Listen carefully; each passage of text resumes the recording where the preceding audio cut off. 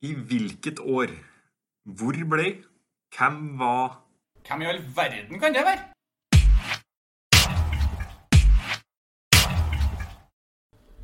Hei og hjertelig velkommen til podcasten Idrettslinja med meg Per Asbjørn Solberg og min gode venn Mats Eid Bjørseth.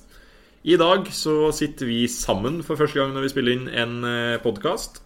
Vi har da allerede vært gjennom del 1 som vi anbefaler deg å gå inn og høre om du ikke allerede har hørt den. For det her er fasitepisoden, og vi skal da gå gjennom Mats sine svar og fasiten på spørsmålene fra del 1. Vi kjører bare i gang med det første spørsmålet, og der lurte jeg på hvilken utøver som har blitt historisk fra vunnet Tour de France flest ganger sammenlagt, men som senere ble fratatt titlene grunnet doping. Og du kunne også få med deg et ekstra poeng om du visste hvor mange titler han tok og senere mistet.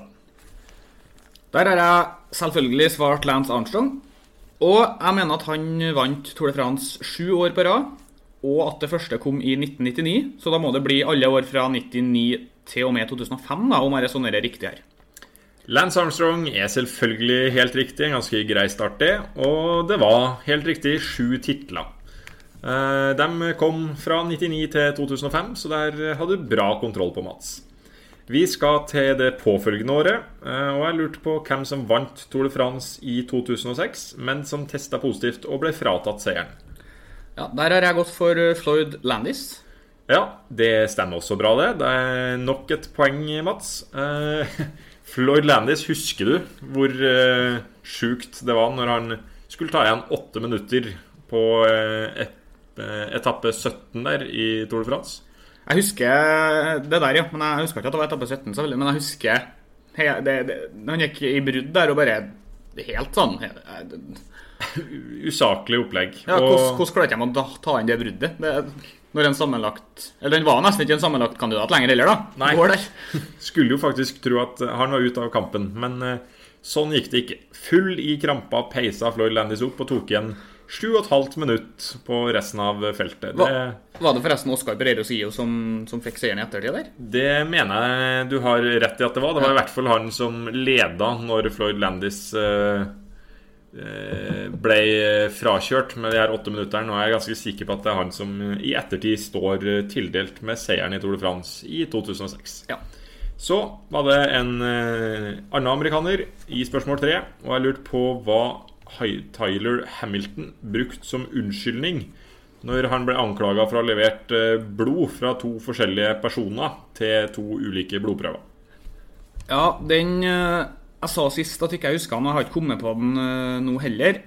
Men det hender jo, eller det er jo ganske ofte, at kona får skylda i sånne her situasjoner. Så jeg har rett og slett satset på at han skyldte på at blodprøven han hadde tatt med hadde blitt forvekslet med kona sin eller noe i den duren der.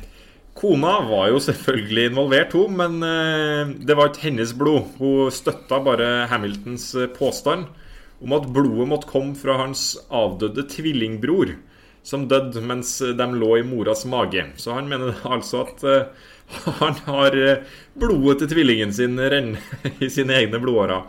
Forstår du den som kan? Okay. En god unnskyldning der. I spørsmål 4 så lurte jeg på den norske syklisten og sportssjefen som innrømmet doping i 2012, og hva han het. Ja, der var jeg hardt ute og meldt at den kunne jeg, og det er Steffen Kjærgaard. Det er helt riktig. Ble jo en liten skandale, men egentlig ikke så voldsomt blåst opp i norsk media som det nå er blitt i nyere tid med Johaug-saken for eksempel. Den kommer jo tilbake til senere her. Det kan jo ha litt å gjøre med at på den tida her så var det jo omtrent hele laget der dopa. Så bare det var med i laget, så var det dopa på en måte. Det var vanskelig å unngå å være med på det kjøret når du syklet i US Postal.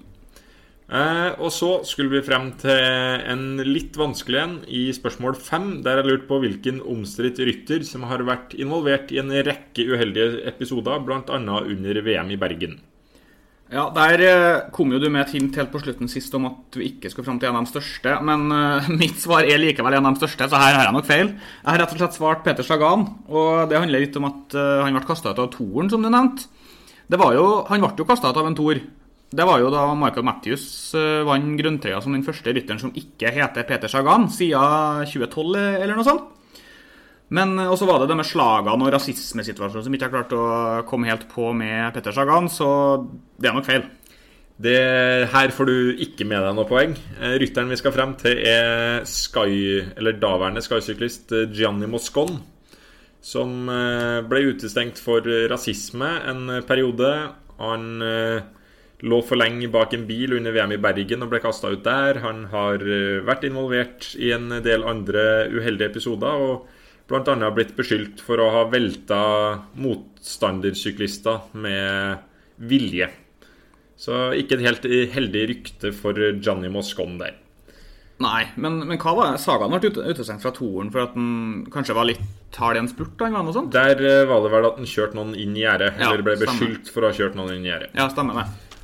En annen sånn episode med en utøver som har blitt kastet ut av et stort ritt grunnet det som kalles en sticky bottle, altså det at du holder i flaska fra en hjelpebil og får fart fra den. Det var Vincenzo Nibali i fjorårets Spania rundt, når han passerte hele gruppa han egentlig satt i og ble trekt opp for å igjen komme i kamp med de beste i tredje etappe, tror jeg det var, av Spania rundt i fjor. Holdt i flaska i om lag 20 sekunder. Og ifølge sportssjefen hans så var det en skandale at han ble kastet ut, for det her er noe som gjøres i nesten alle løp. Så sykkel, de har en del utfordringer, men vi begge er jo glad i sykkelsporten, Mats. Så vi fortsetter jo å se på til tross for at det dukker opp en og annen skandale. Det gjør vi jo, og det er jo det har blitt litt av skjermen det nå, at det kan dukke opp litt skandaler. Jeg husker jo Mark Renshaw da, som han skalla vel til igjen på et oppløp en gang. Ja, det stemmer det. Det var... hvem var det da? Jeg kommer ikke på det i farta, men det var 2 opptrekkere der som... Ja, han var vel opptrekker for Cav, han Renshaw i hvert fall. Ja, som kjørte hode til hode på et oppløp. Relativt høy risiko når du sykler i en 60 km i timen med et felt dundrende bak deg. 100-150 ryttere rett bak deg der. Ja. Vi skal videre til vinteridrett, der vi skal til noen skandaler med en norsk utøver involvert. Det var Therese Johaug som ble tatt for bruk av et anabolt stoff, og jeg lurte på hvilket stoff det var hun ble tatt for å ha brukt. Her har jeg nok feil, men det jeg kom på og svart her er rett og slett bare kortison. Det er dessverre feil, Mats. Det er Clostebol, som da kommer fra kremen Trofodermin. Så om du har svart enten Clostebol eller Trofodermin, så skal du få poeng her. Hun fikk jo det her fra legen som en behandling for solbrente lepper, eller at leppene hadde sprukket opp. Og det førte jo til en utestengelse som... nesten holdt på å gjøre slutt på karrieren til Therese Johaug, men hun har jo kommet sterkt tilbake, må vi kunne si. Mildt sagt. En som aldri kom sterkt tilbake, det er mannen vi skal frem til i oppgave 7. Der er lurt på hvem som vant 5-mila med snaue 2 minutters margin under OL i 2002. Ja, der sa jeg at vi skulle ikke veldig langt, men litt østover, og den påstanden står jeg for i mitt svar skal vi til Estland, og Andres Verpalu. Vi skal til, om du vil si Tyskland eller Spania, kommer jo litt an på om du skal ha fødenasjon eller nasjonen representert. Men det er jo smått legendariske Johan Mühlegg som utklasser alle. Må vel være den første spanjolen på ski som utklasser verdenseliten. Det var vel da Frode Estil som i ettertid fikk tilsendt et gull, eller jeg mener det var gullet han fikk tilsendt i posten i ettertid av det her. Så Johan Mühlegg, han vant med snaue 2 minutters margin. Ja, nå når du sier det, så vet jeg jo den. Men det er bare Verpalu datt ned til meg. Jeg mener han jo var vel involvert i noe doping rundt tida der. Sønnen har i hvert fall vært involvert i en dopingsak som vi skal tilbake til litt senere her. Så hadde vi spørsmål 8, der det var denne dopskandalen under VM i Lahtis i 2001, hvor det var 6 utøvere som ble tatt for doping, og du kunne skaffe deg et halvt poeng per utøver. Ja, her har jeg... Ja, det her husker jeg rett og slett ikke noe mye til, så jeg har bare ramset opp noen utøvere jeg tror kan ha deltatt i 2001. Men som jeg langt fra vet dopa seg i det hele tatt, de fleste her, og det føles som nesten litt dårlig gjort å tippe noe random på et sånt spørsmål. Men, og så ser jeg bare rukke å svarte 4 navn her også. Men det Mika Myllele, han er jeg ganske sikker på med. Så jeg svarte Virpi Koitonen, Hannu Manninen og Aino Kaisa Saarinen. Ja, ikke voldsomt med poeng du plukker med det her, men litt blir det. Vi hadde Jari Isometse, som var den første som ble tatt og innrømmet doping underveis. Og så det da Janne Immonen, Harvi Kiresniemi, Mika Myllele. Det var de 4 herrene som ble tatt. Og så hadde vi Milla Jauho og Virpi Koitonen på damesiden. I etterkant så har også en annen finsk langrennsutøver blitt mistenkt for å ha vært dopet i det mesterskapet her. Hun tok blant annet da medalje på 15 kilometeren. Og hun har jo en litt spesiell historie. Hun ble tatt i doping i 2003 og utestengt i 2 år. Hun kvalifiserte seg senere for OL i 2006, men Finland de valgte å ikke ta henne med på grunn av mistanke om doping. 1 år senere kom hun tilbake, denne gangen som skiskytter. Men det ble en kortvarig karriere, for i 2008 så ble hun tatt for doping nok en gang. Og den gangen her så ble det jo da en livslang utestengelse på. Kaisa Varis, som da den her doperen som har hatt flere uheldige episoder, og som mest sannsynlig vel var involvert i litt stygge saker også i 2001. Ja, og da må jeg bare få sende en beklagelse da, til Aino Kaisa Saarinen og den meget habile kombinertløperen Hannu Manninen for at jeg tippet dem her. Det var ikke fordi at jeg trodde dere hadde oppå dere, men ja, nå snakker jeg jo til dem da, men de hører jo mest sannsynlig ikke på oss, men beklager til de 2 strålende langrenns- og kombinertløperen. Vi skal videre til et annet land som også var litt preget av statsdrevet doping, og det var Russland under OL i Sochi, og for så vidt i en god del år før. Det ble avslørt av en mann i filmen Icarus, og han lever i dag i eksil i USA. Og jeg lurer jo på navnet på denne russeren. Ja, det kom jeg rett og slett ikke på, så jeg har ikke tippet noe her heller, jeg. Det var Grigori Rodchenkov. Nå skal ikke jeg si for mye om det som skjer i filmen, for den bør man jo se. Men han har virkelig satt seg selv i skuddlinja, og er neppe så velkommen tilbake i Russland etter å ha avslørt at det foregår statlig doping i det landet. Så skal vi til et annet land som også har hatt noen uheldige episoder med doping, og det var jo da en som ble tatt mens han satt med blodoverføringa i armen, og jeg lurte på hvem det som var så uheldig å havne på alle forsider for å være bilde på dopinga under VM i 2019. Og så kunne du jo få med deg et ekstra poeng om du husker hvilken landsmann av han som ble pågrepet i forbindelse med denne saken. Ja, det her var vel VM i Seefeld, og jeg er ganske sikker på at det var Max Hauke fra Østerrike som var tatt på fersken. Det er selvfølgelig helt riktig. Ja, og i ettertid så det vel blant annet i hvert fall en kvinnelig langrennsløper fra Østerrike som har gått ut og kritisert dem som har tatt i dette mesterskapet, og hun sa vel blant annet at de har ødelagt for hele nasjonens skisatsing, eller noe i den duren der. Og det er jo vanskelig å være uenig i. Han som i tillegg var tatt tilbake i 2014 da, den synes jeg er vanskeligere, men jeg tror denne utøveren heter Dyrr til etternavn. Kan det være Johannes Dyrr, tror du? Det stemmer bra, det. Utøveren som ble tatt var jo da Max Hauke, så det er 1 poeng der. Og så får du også med deg et poeng på Johannes Dyrr. Han overrasket jo plutselig hele verdenseliten og endte topp 3 i Tour de Ski etter noen vanvittige etapper på slutten der. Så ble han jo tatt i doping, og Petter Northug lovde at det ventet juling ved neste anledning. Så ikke en veldig populær mann i skifeltet, det. Naturlig nok da, og forståelig. Ja. Så skal vi over til friidrett, og det var jo enda litt mer statsdrevet doping, denne gang i regi av Øst-Tyskland. Og i spørsmål 11 så lurer jeg på hvilken friidrettsgren Heidi Krieger var aktiv i, og blant annet vant et VM-gull i. Ja, der tippet jeg rett og slett diskos. Det er noe som sa meg det.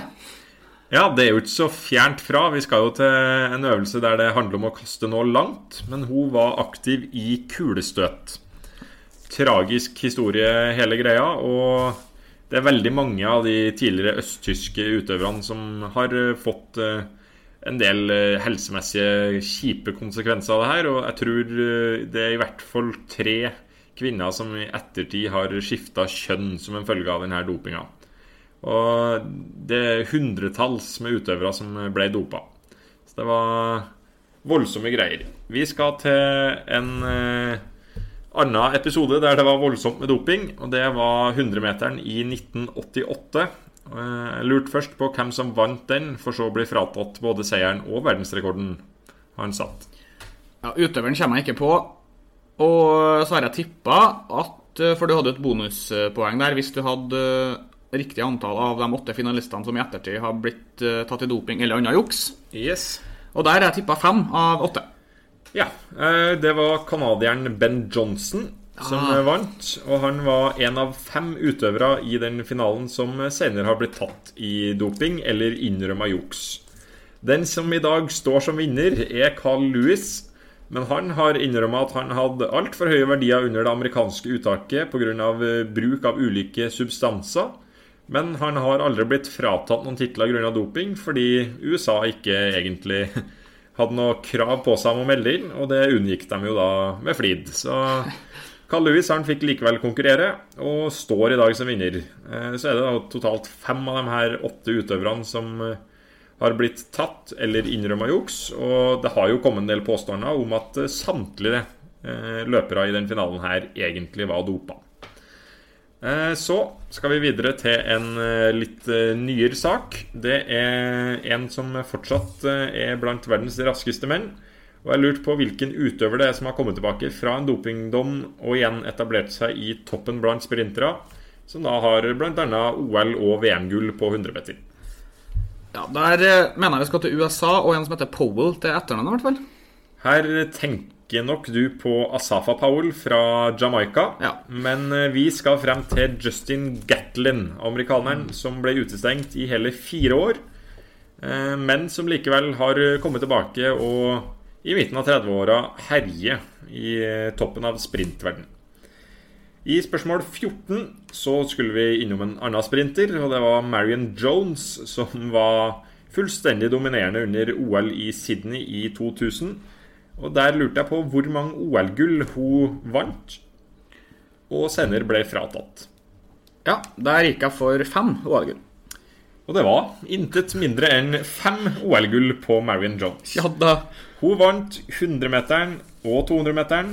Hun var på vinnerlaget på 4x100 stafett og 4x400 stafett. Så hun holdt også litt lengre distanser. Og så vant hun i tillegg OL-gullet i lengdehopp. Det hele viste seg jo da å være for godt til å være sant. Så var det som ikke er friidrett, men som sneik seg med i den kategorien her likevel, når vi skulle til Paralympics i samme år, altså i år 2000, hvor et lag juksa seg til seieren og tok gullet i basketball. Ja, der har jeg rett og slett bare tippet Russland, ja. Man skulle jo tro at Russland gjerne var involvert i noe sånt, men det var faktisk Spania det, som tok med seg 10 normalt oppegående utøvere på sitt lag for intellektuelt utfordret. De ble avslørt av en spansk journalist som rapporterte at ingen av spillerne snakket i intervjuet, og at de hadde en veldig mistenkelig oppførsel.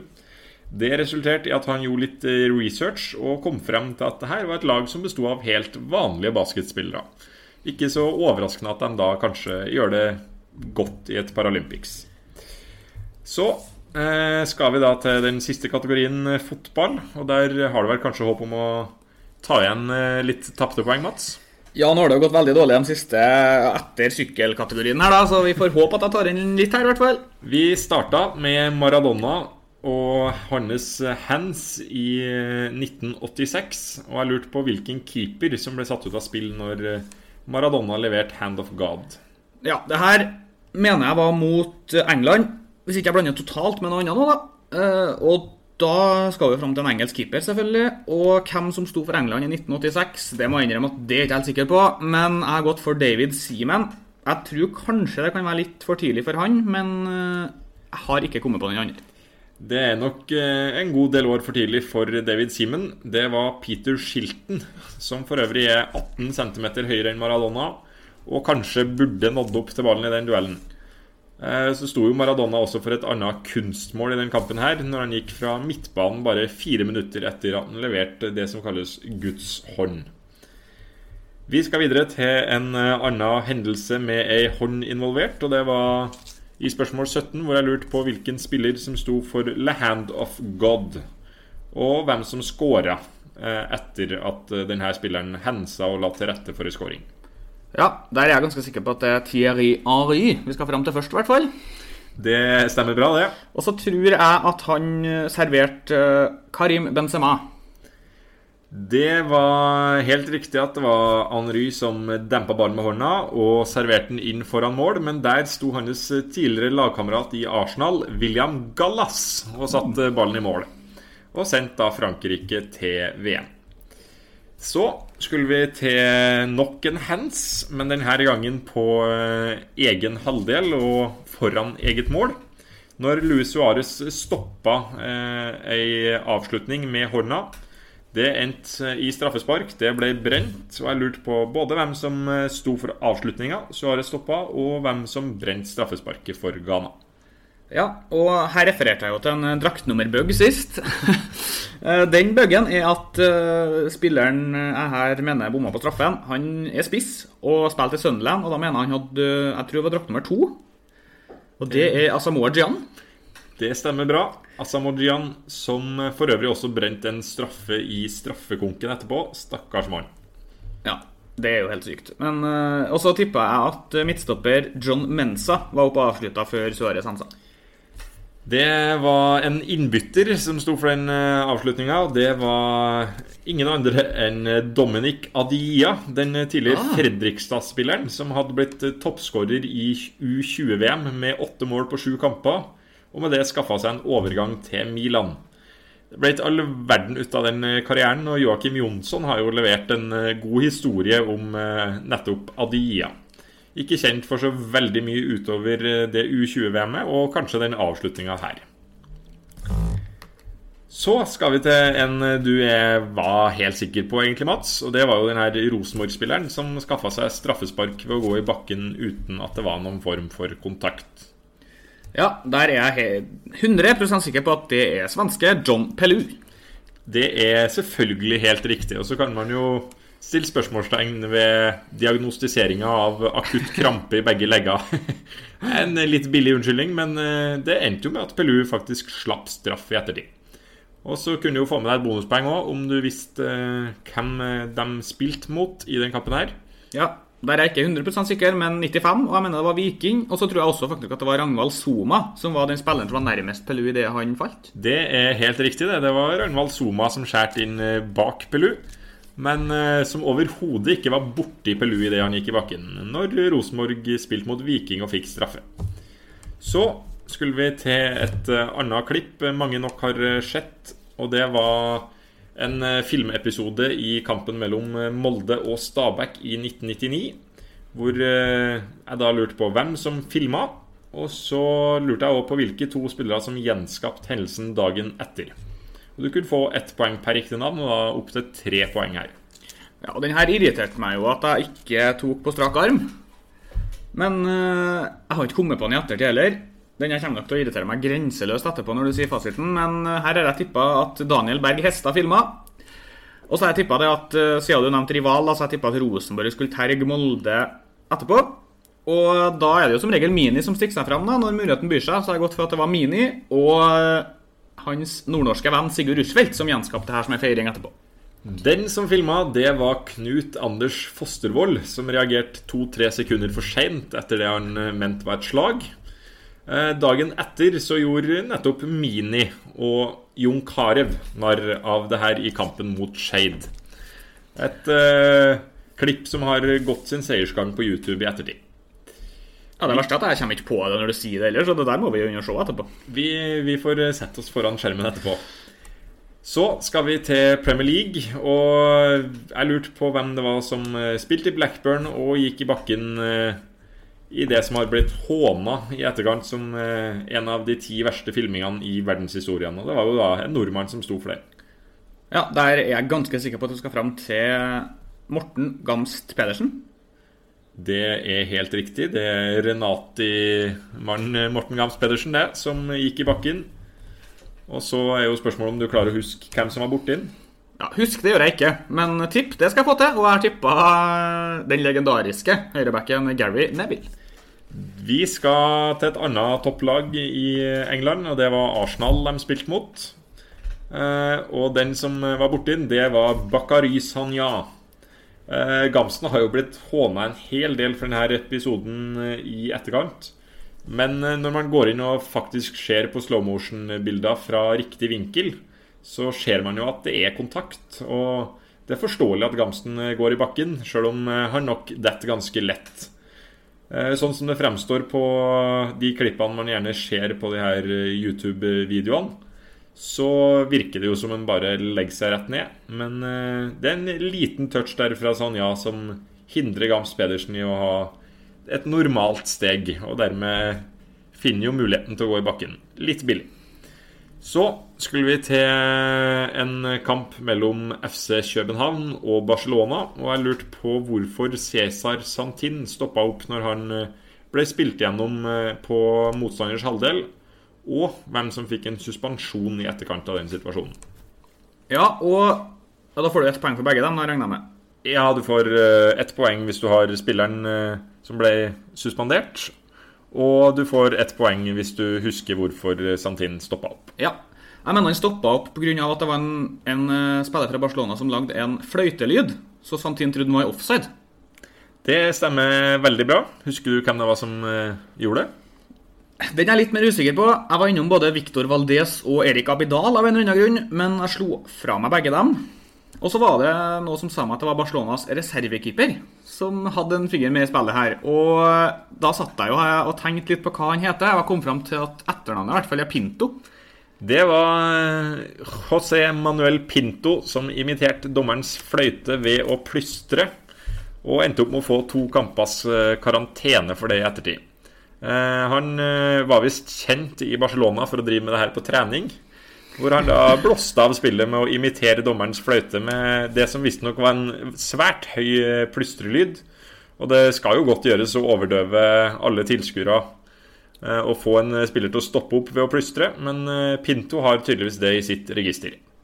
Så skulle vi til spørsmål 23, hvor jeg gikk gjennom en del tidligere spillere som har blitt beskyldt for aldersjuks, og senere lurt på hvilket land sitt ungdomslandslag som ble nekta å spille kamp etter at 26 av deres spillere feilet på MRI-scanning i forkant av en kamp.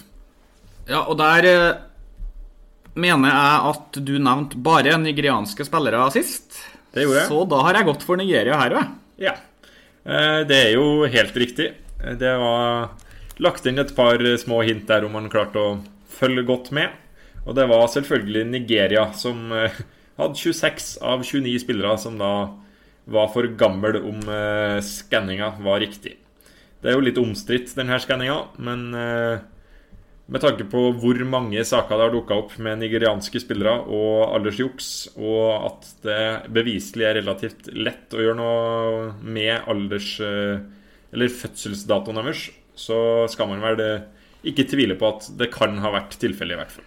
Og jeg tror faktisk at den situasjonen, eller hendelsen jeg refererte sist er jo fra den FM-dokumentaren. Det tror jeg også var fra Nigerian Premier League da. At det var en som skulle ha vært 12 år når han spilte i den ligaen. Ja, det er svært tvilsomt. Så skulle vi til en hendelse fra i fjor, og jeg lurte på hvilken trener som sto bak det såkalte Spygate. Ja, det tror jeg var Leeds-manager Marcelo Bielsa. Ja, det var ingen ringere enn Bielsa det. Veldig synd om det opprykket til Leeds skal ryke nå på grunn av korona. Det har vært morsomt å få dem opp igjen i Premier League. Spesielt på grunn av at de har et hett derby mot United da. Og det bør jo vi ha gode sjanser til å vinne da, hvis Leeds er nyopprykket. Det er jo flere hete kamper her som kunne ha blitt spennende å se om Leeds kom tilbake. Det hadde blitt litt mer trykk rundt de kampene enn en del av de andre opprykkskandidatene. Ja, de hører jo hjem i Premier League, Leeds, det må vi jo si. Selv om det begynner å bli en god stund siden sist de var der. Så det gjør det. Det også mange norske som nok håper på det? Jeg tror Leeds blant de lagene med størst supporterklubb i Norge, utrolig nok. Det spørs om det en brukbar målskårer nede i Tyskland her også som håper det. Kan nok godt være. I dagens siste spørsmål så lurte jeg på hvilket lag som ble straffet for å ha vært involvert i Calciopoli, og det var da 5 klubber i italiensk Serie A som ble tatt for juks. Ja, der har jeg mener at det 4 ganske store klubber, og så at det var en litt mindre klubbe. Det stemmer bra. Og så sa jeg vel sist at det var et lag som fikk en litt strengere straff, og det mener jeg var Juventus som ble degradert. Det stemmer også bra. Så det det ene laget jeg tipper.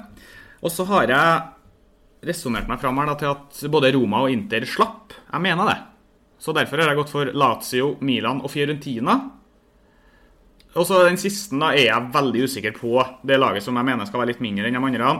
Men der har jeg gått for et lag som ganske bra i dag da, men som var litt mindre der, mener jeg, og da Atalanta. Det var Juventus som ble flyttet ned til Serie B. Det var Lazio og Fiorentina som opprinnelig også skulle flyttes ned, men som etter å ha klaget på straffa klarte å berge plassen i Serie A. Det endte bare med poengstraff, og det samme fikk jo også Milan. Og så det siste laget Regina. Så her fikk du med deg 4 av 5 mulige poeng på den siste, for det var altså 1 poeng per lag. Ja, Regina, når du sier det, så husker jeg faktisk at det var Regina, men jeg kom ikke på dem. Det jo ikke et lag jeg har hørt veldig mye om ellers, så...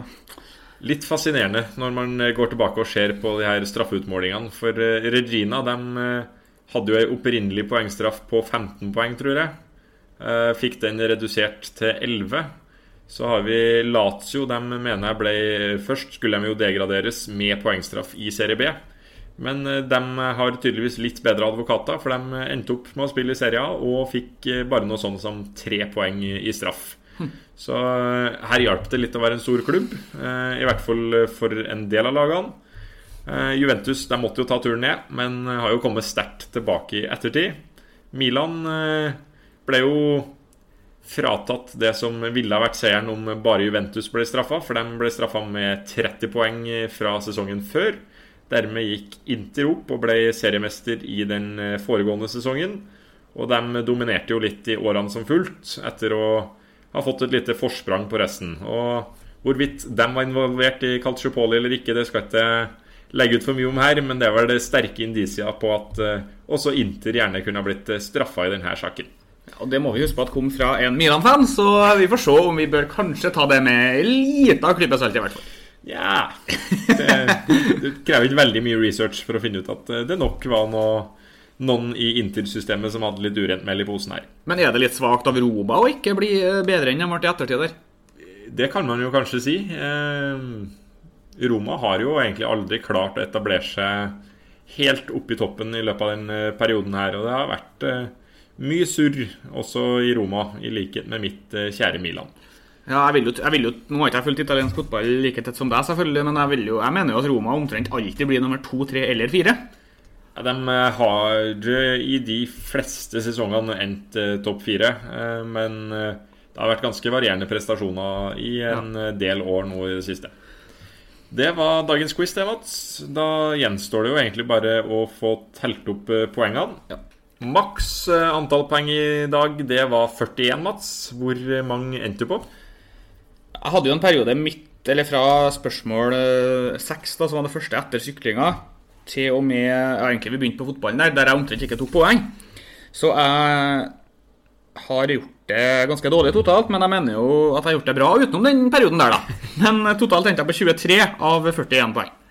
Ja, det hadde kanskje trodd du skulle en litt høyere, så får vi se om det som har bommet litt på vanskelighetsgraden i dag. Vi får få litt tilbakemeldinger fra lyttere. Og så vil jeg jo tro det finnes noen ut der som kanskje overgår Mats i dag, i motsetning til hva det var sist, når jeg leverte den hittil beste poengsummen vi har hørt om i VM 2014. Ja, så det ikke noe snikskrutt heller der, så det bare stryk snik, tror jeg. Det må være lov å være fornøyd med det. Ja da. Det var dagens episode, det, Mats. Neste gang så det jo du som står for quizen. Hva temaet da?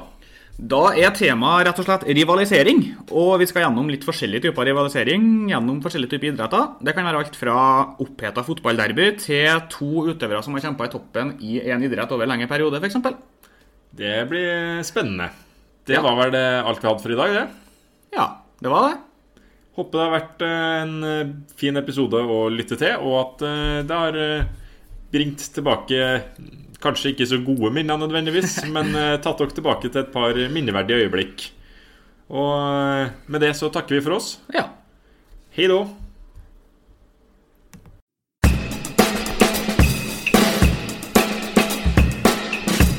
Vi setter stor pris på om du også ønsker å følge med oss videre. Gå gjerne inn og følg oss i sosiale medier, og vi har funnet på både Facebook og Twitter under navnet Idrettslinja. Vi har nå også kommet oss på Instagram under navnet Idrettslinja Pod.